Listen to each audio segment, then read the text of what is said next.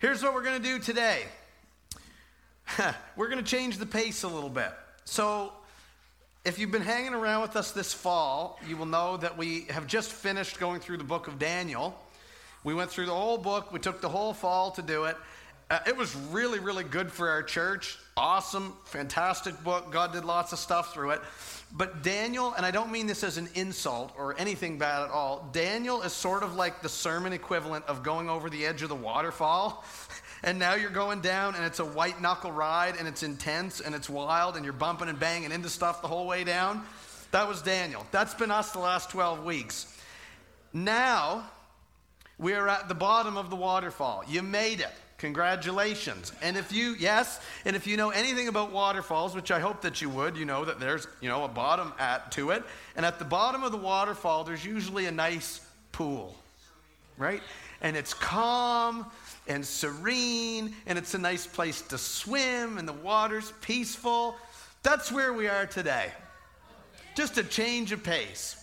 Now, that does not mean that we're going to be talking about fluff for the next few weeks, okay? I'll remind you, at a waterfall, the pool at the bottom of the waterfall is usually pretty deep, actually. So we're not afraid to go a little deep in the next few weeks, but it's going to be very simple. Somebody say simple. We're talking about a simple Christmas. Now, if you've been in the church long enough, you may have experienced this temptation, this tendency to want to sort of take the Christmas story and the Christmas message a little bit for granted.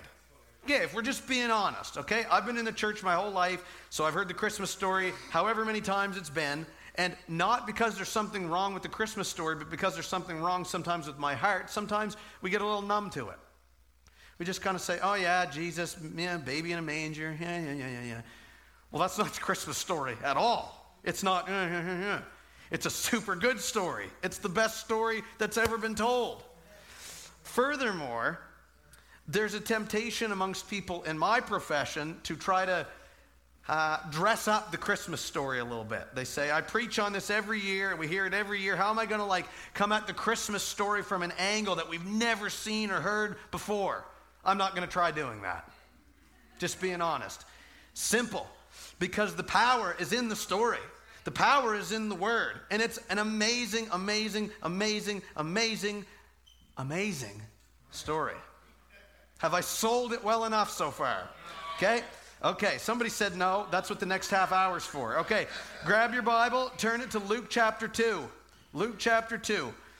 Again, today we're only going to be going through 11 verses of Scripture, really only hitting on 2 of them in particular.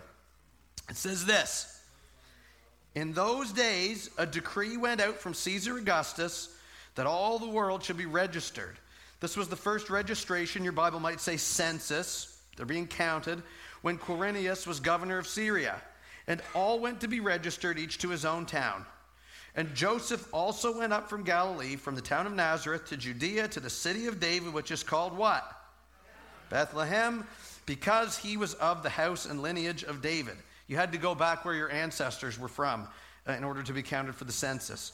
To be registered with Mary, his betrothed, that basically means they were engaged, who was with child. And while they were there, the time came for her to give birth. And she gave birth to her firstborn son and wrapped him in swaddling cloths and laid him in a manger because there was no place for them in the inn. By the way, until I had a kid of my own, this is embarrassing, I actually didn't know really what swaddling cloths were. I know what they are now. Thank you. I trust you're laughing with me and not at me. Okay. They laid him in a manger because there was no place for him in the inn. And in the same region there were shepherds out in the field, keeping watch over their flock by night.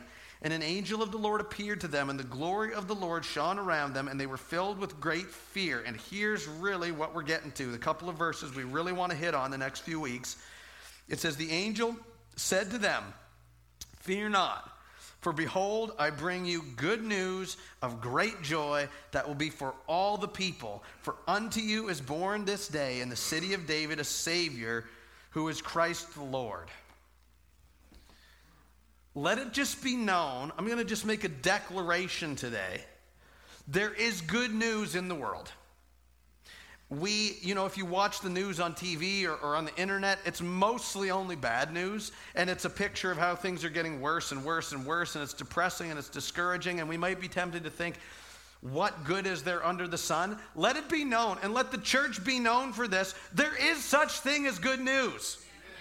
And we're going to unpack it today. Now, the Christmas story, what it says right here, the Christmas story is good news. Unto you this day is born a Savior. It's good news. The question I want to answer today is, well, why is it good news? Why is this news of Christmas so good? And I want to say this. If we're going to understand the Christmas story and why it's good news, we need to understand that this Christmas stuff is a piece of a greater story. See, that's the mistake that some people make, is the Christmas story, they kind of make it a silo unto itself. Maybe people that, I'm not making fun, people that like come to church only on Christmas and Easter, for instance. Oh, well, I went to church on Christmas. I relived the whole God thing because I went to church at Christmas. Well, it's more than that. It's much more than that. If we're going to understand Christmas, we got to understand the whole story, not because there is anything lacking or wrong with the Christmas part of the story, but it's one piece of the puzzle, and the whole puzzle is good news. And by the way, it's called the gospel. The gospel is the good news. The word gospel actually means good news. So let's unpack that. If we're going to understand the Christmas story, which is part of the gospel story, which is good news, we need to understand a bunch of things. I'm going to just unpack the gospel for you this morning. Does that sound okay? It's a simple Christmas. That's what we're going to be doing. So if we're going to understand the Christmas story, the gospel story, we need to know, number one, that there is a God. There's one God by whom and for whom all things exist. That's where it begins. It doesn't begin with the baby in the manger. It begins right there. You need to know today that in the beginning, God, who has always existed, he's always been around from eternity past, he created the heavens and the earth. Guess what that includes? You. That includes you. Not that you've been around since way back then, but no, I won't say anything else. Never mind. I'm not going to say it. You can't make me. You can't bait me into it. God created us, human beings, as part of his creation. That means, listen here, you are not an accident. Some of you may have literally been told that in your life. You're just a mistake. You're this, you're that. No, you're not. God made you. God wants you here. God has a life for you and a reason for you to be here. And you were made and created to exist and operate in the context of a relationship with God. Somebody say relationship. We talk about this all the time here at our church. God is a relational God. He wants to walk with us and us with him. The way it was always supposed to be is that we would be close to God. And if you think, well, I don't know, this relationship with God, who invisible man in the sky, listen, this relationship with the God, it's as real as any relationship you'd have with any human being. It's even more real. It's even greater. It's even better. That's what we were supposed to exist in the context of. So it's not the spiritual sock drawer. It's not, I have my spiritual God life here, and then I got my work life and my home life and my hobbies and whatever. No, all of life is supposed to revolve around God and closeness to God, and that everything that happens in life, to us, around us, in us, and through us is supposed to happen in that context of we're with and we're close to God. That's how it's supposed to be. You with me so far? Okay? The second thing is this. If you're going to understand the Christmas story, the gospel story, you need to know that every single one of us, we have separated ourselves from God by our sin. Like, we need to recount that and consider that. It's not that we're so good and God, owes it to us to do anything for us. No, we've sinned. That's what the Bible says. Romans 3:23 says that all have fallen short of the glory of God. We've all sinned. So God is perfect. God is holy. God is blameless and without blemish. And he has a certain standard. Right? It's the oil and water thing. Darkness can't go with light, right? Sin can't go with God. It doesn't compute, right? And so when we have sinned, that means we've broken God's law. That means we've violated his character. That means we've broken trust with him. That means we've seated ourselves on the throne of our hearts instead of him. We've all done it. Get in line. It starts right here behind this guy, right? We've all sinned, and in so doing, we're separated from God. We can't any longer just waltz into his presence and say, here I am, Lord. You owe me a relationship. No, you broke the law. And when you do the crime, you do the time. That's how it works. God is a God of justice. God doesn't sweep things under the rug or overlook or, I'll just turn a blind eye to what you just did, Braden. No, sin is offensive to God. Sin is horrible to God, and it breaks trust with God. And if that doesn't sound that tragic to you, again, I'll remind you, we were supposed to be like this with God, relationship. But our sin does this. And to compound the matter, it's not just, I'll live a really good life without God. No, the Bible says the wages of sin is what? Death. So when you break God's law, which we've all done, you receive a death sentence. Not only do you live this life apart from God, apart from that relationship that you were supposed to be in, that in and of itself is tragic enough, because Jesus even said that the essence of eternal, true life is knowing God. Right? Even if it was only pertaining to this life that we didn't know God, that's tragic enough. But the wages of sin is death, which means that when this life is over, we're going to be judged. We've talked about that this fall. We're going to be judged and left to pay for our sin on our own. And none of us can do anything to repay that debt for sin that we owe God. The wages of sin is death. Well, I'll just work really hard and I'll erase that debt. No, you won't. I'll just try really hard. I'll just be religious enough. I'll just go to church enough. That's not going to cut it. Those are all good things. Well, religion's not a very good thing, but that's another sermon for another day. Not even going to go there. You owe a debt to God. Right? If you don't belong to Jesus, that is the position that you occupy this morning. You have a debt outstanding with God. I wonder, other than your sin, anyone ever had a debt that you couldn't pay before? You know how that feels, right? A light example from my past. Wasn't anything major or crippling, but one time I was 15 or 16, a bunch of us went out to eat at this really fancy establishment called the Pizza Barn in Keswick, New Brunswick. It's like a hole in the wall, right? It's true. And we ate at the Pizza Barn, and I was just getting used to having a debit card and a wallet. I never had any money before, so I didn't even carry a wallet till, pretty recently before that. And we went to the Pizza Barn, we ate our meal, and I realized at the end of the meal, the end, I'd eaten everything. And the lady's asking how the bill is going to be divided up, and I reach into my pocket, and there's no wallet there. Not 1 cent. I didn't have much more than that in my wallet, but I at least had a little. I could have at least paid for my meal. So I said, "Oh my land, what am I going to do? They're going to throw me in jail."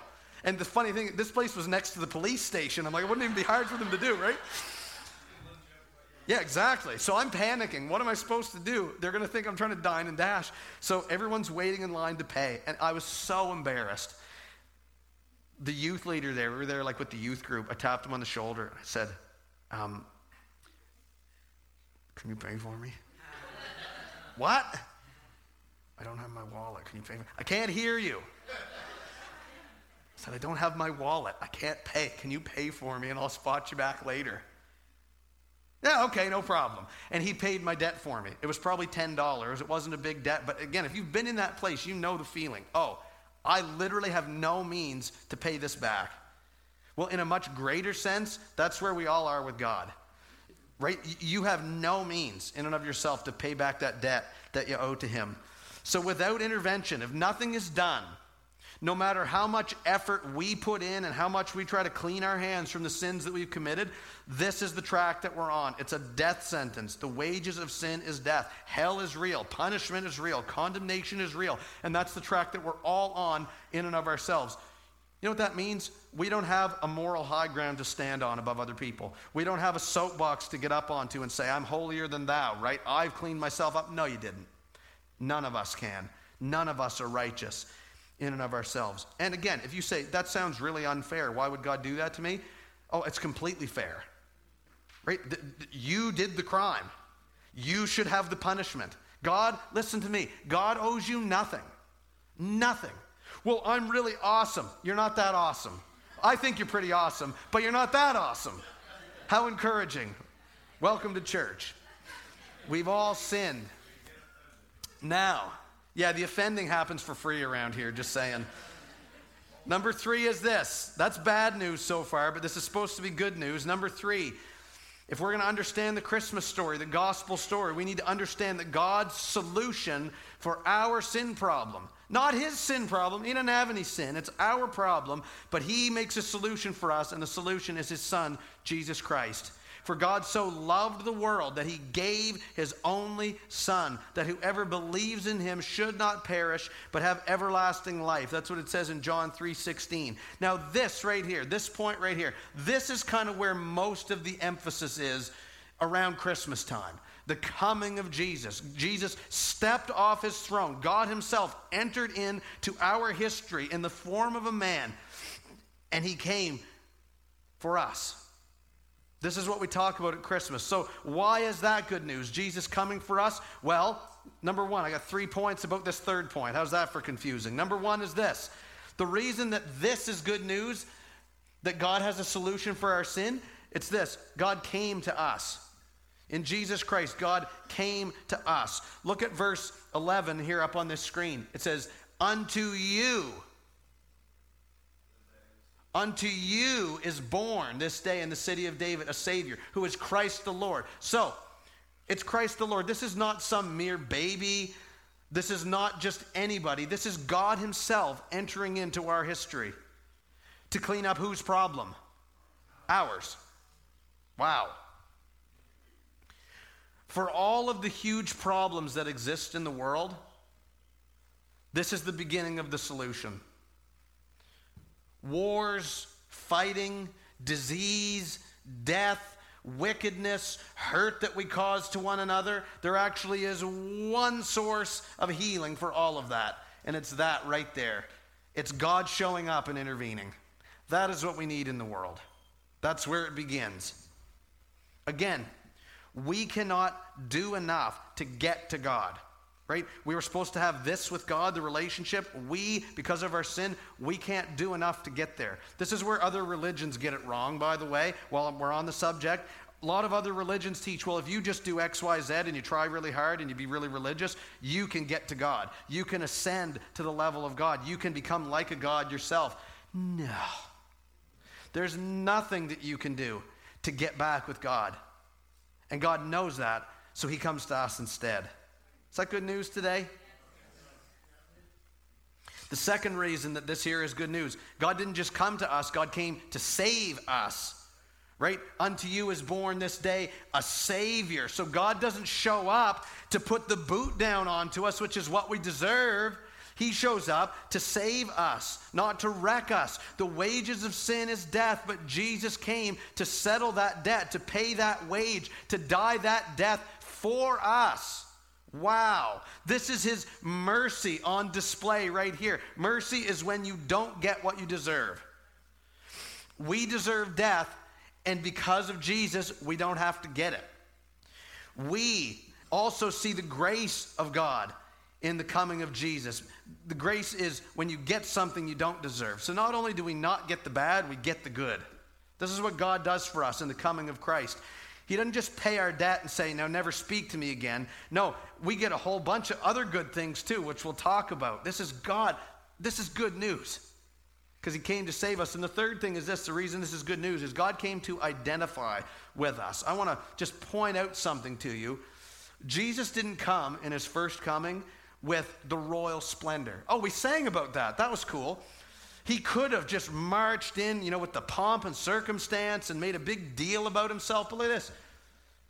He was wrapped in swaddling cloths. And they laid him in a manger. You know what a manger is? It's what the animals eat out of. Because there was no place for them in the inn. They couldn't even get a room at the Super 8. They couldn't even get a room at the Roach Motel here. And this is how God wanted to enter into our history? Yes, it is. Because if he had come with the pomp and circumstance, let's be real honest. Some of us would look at him and go, that's not my scene. I don't measure up to that. No, but actually the Bible says that Jesus became like us in every way, except that he had no sin. He comes to identify with us. He comes in humility. And by the way, if humility is not really your speed and you're more the lofty, I feel really awesome about myself, you could learn something from the Christmas story. If this is how Jesus comes, like, I wonder, what's our heart supposed to be like? Are we supposed to get up on the soapbox, or are we supposed to humble ourselves like Jesus humbled himself? He came in a lowly way and he identified with us. He became like us. Jesus came to us. Number 4, if we want to understand the Christmas story, the gospel story, you need to understand that Jesus died on a cross to pay for our sin, and he rose from the grave victorious over death. This is like the nerve center of the gospel right here. The wages of sin is death. Death has to happen for sin to be dealt with. So rather than us dying, Jesus dies in our place on a cross. You say, he didn't deserve it. Yes, you're catching on. He didn't deserve it. Our sin died for our debt in your place. Why would he do that? Because he loves you. I don't deserve it. No, you don't. Mercy and grace, baby, right here. Jesus on the cross, see, he lived without sin. Perfect, sinless life that you and I have failed to live. And his sacrifice that he made on the cross, the Bible even says, without the shedding of blood, there's no forgiveness of sin. His blood was shed to make payment for your sin. And you know what the great thing is about it? It was sufficient. Jesus, through his one death, his one sacrifice, he said, it is finished. Your sin might be great. It might be a big pile that reaches up to high heaven. But guess what? The blood of Jesus is bigger than that. Yes, even you. Yes, even the wicked things you've done. Yes, even all of the muck that is in your heart. Jesus' blood speaks a better word. It's bigger. It's greater. And not only that, I mean, look, this is just like a one-liner up here. This is like, I could stand up here all day and talk about this. Jesus didn't just die. He rose. He rose from the grave. See, if Jesus had just died and didn't rise, well, then death has the final word. There, we put him down. End of story. Death wins. Sin wins. Satan wins. No, but Jesus rose. So he has the final word. He could not be contained in the grave. He rose in victory. And that is where our hope comes from. It's because Jesus lives and is greater than sin. So too can we rise above it through him. That's good news. Please praise him today. Thank you.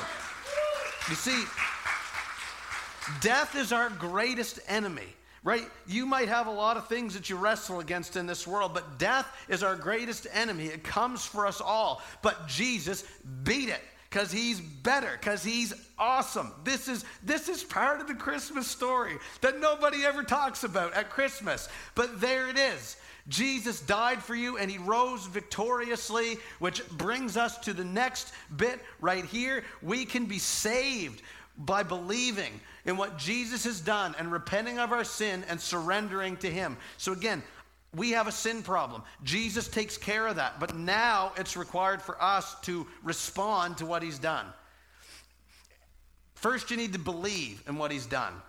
Right? That's faith, belief. It's action. It leads to something. It's a verb.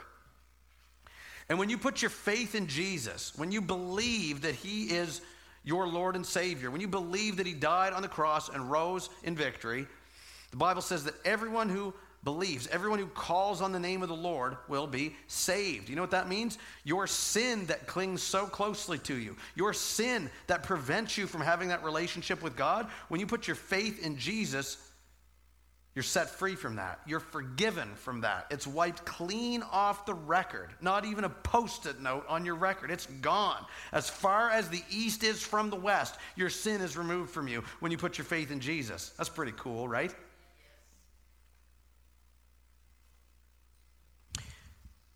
This here, again I stress, does not happen through religious activity. It's not because you came to church, but I'm glad you're here.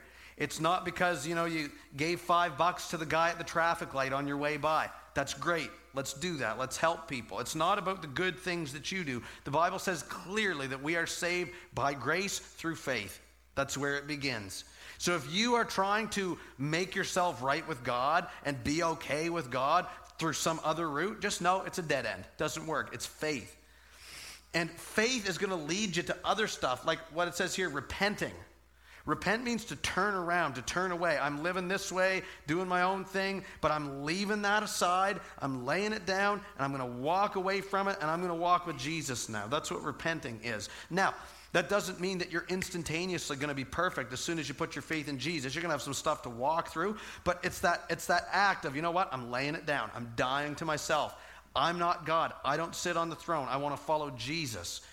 By the way, repenting is an ongoing thing. It doesn't just happen at your salvation. The Bible says to bear fruit in keeping with repentance. Christians, are we repenting lately? When's the last time you repented of something? Don't answer out loud.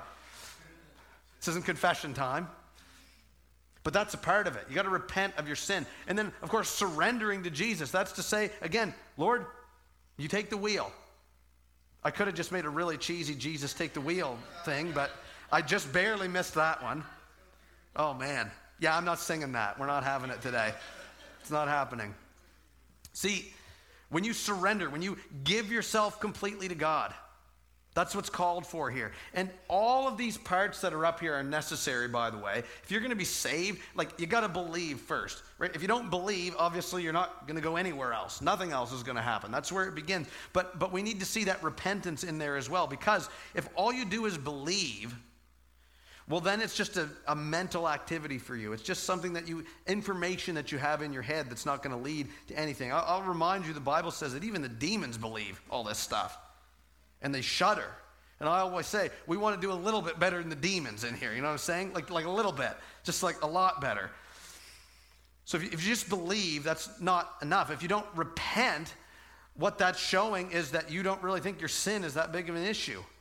Even though Jesus died for it because it's horribly offensive to God and it's preventing you from living the life you're supposed to live, and it's literally going to cause you to result in hell, you say, no, it's not that big an issue. No, the repentance needs to be there. And also, if you don't surrender through that as well. See, because I've met people who believe, and they've even made an attempt at repentance. I'm going to lay my stuff down, but sort of just keep my finger wrapped around it a little bit like this. And I'm going to try to just drag it with me without God noticing. Right? That doesn't, he notices. It doesn't work. If you don't surrender, what you're still saying is, I still want to be God and I still want to do things my way. That's not how this works, buddy. Not at all. We need all of these working in tandem. But the good news is that you can be saved from your sins. You don't have to walk in darkness. You don't have to walk apart from God. You don't have to walk in condemnation and shame. I'll remind you, the Bible says there is no condemnation for those who are in Christ. Your past, your sin, your record can all be left in the past in Jesus Christ. That's why the gospel story, the Christmas story, is good news. 2 more to go. Number 6 is this. The good news is that once we're saved, we can then live the life God created us to live. Right? The Bible talks about God reconciling us to himself. That means we're brought back to where we're supposed to be. You were supposed to be like this. So I can't emphasize this enough. I've seen this, people struggle to get this over the years. Some people think, all I got to do is just believe and repent, and maybe I'll get baptized and all this stuff, and then I'm good to just go and live the life I want to live. No. No. God has a life for you, and it's that life where he's supposed to be at the center, where you're supposed to have that relationship with him, and only when you're saved can you start living that. So some people look at their salvation like a finish line, and I say, actually, it's more of a starting line. Now that you're saved, now that you believe in and belong to Jesus, you can start living the life. However many days, months, years you have left on this earth, you can actually live them how you're supposed to be living them, and with whom you're supposed to be living them. That's the point of this. Now, when we get saved, remember I talked earlier, we get a whole bunch of good stuff too. The Bible talks about when we come to Christ, we receive the Holy Spirit. You ever heard of that? The Holy Spirit, this is the presence and the power of God. The Bible says he literally comes to dwell in us. You say, that sounds weird. No, the right word is supernatural, actually. That's what happens. If you're a Christian, if you belong to Jesus, you have the Holy Spirit. And God, through his Spirit, is always with you and always leading and guiding and speaking, if we would listen to him, that is. That's a whole other story for another day as well. But the point is this, you're never alone. There's this epidemic of loneliness in the world, and I'm saying if only people knew Jesus and had his Holy Spirit living in them, there would be no more loneliness, right? And also the part B of that is we in the church, we got to get really good at being in relationship with each other too. Again, not the point of the sermon, sidebarring. But when you have the Holy Spirit, when you have God literally dwelling in you and with you and through you, you can walk through every day of your life. If you will yield and submit and surrender to him and bear fruit in keeping with repentance, you can actually, honestly, truthfully live the life that God created you to live. You don't have to waste your life. You can use it in the best way possible, which is this: close to God. And again, everything else that you do in your life, everything else that happens in your life happens from that place of, I'm with Jesus and he's with me. The Bible says that is eternal life. It's knowing God. And I wonder, don't answer this out loud today. Do you know the Lord today? I don't want you to just know about him. I want you to know him. Have a relationship, a close, personal, intimate relationship with the God who created you. That is life. That is good news right there. I'm just saying. He agrees with me. Finally, if we're going to understand the Christmas story, the gospel story, we need to understand that everyone who belongs to Jesus also receives the promise of eternal life with him after this life. So yes, when you come to Christ and you're filled with his Spirit, he's going to change you in the here and now. Your life is going to be different in the here and now. Spoiler alert, it's not going to be perfect. Bad things are still going to happen to you. But your life will be totally and fundamentally changed because of the presence of God in it. Because your sin has been wiped off the ledger. God is going to work in you and change you and stretch you and grow you and all of these things. It's a journey all the rest of our life. But it doesn't just end with this life. The Bible actually says if as Christians we only have hope in this world, we're of people most to be pitied. It literally says that, 1 Corinthians 15.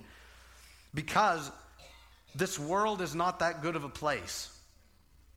You don't need me to tell you that, probably. Shocker, spoiler alert.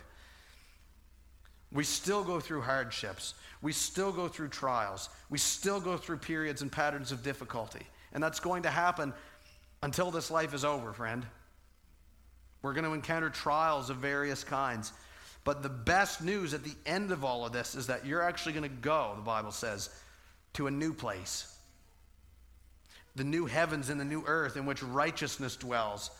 The Bible says that when Jesus comes back, because he's coming back, when Jesus comes back and he ushers in this new era, the new heavens, the new earth, he's going to wipe away every tear from our eyes. He's going to make all things new, all things right, all things well. And guess how long that lasts? Forever. Forever. See, even if things are really good in your life right now, this is not supposed to be morbid and discouraging, right? They're not going to last forever. You're going to come into a stretch of difficulty sooner or later.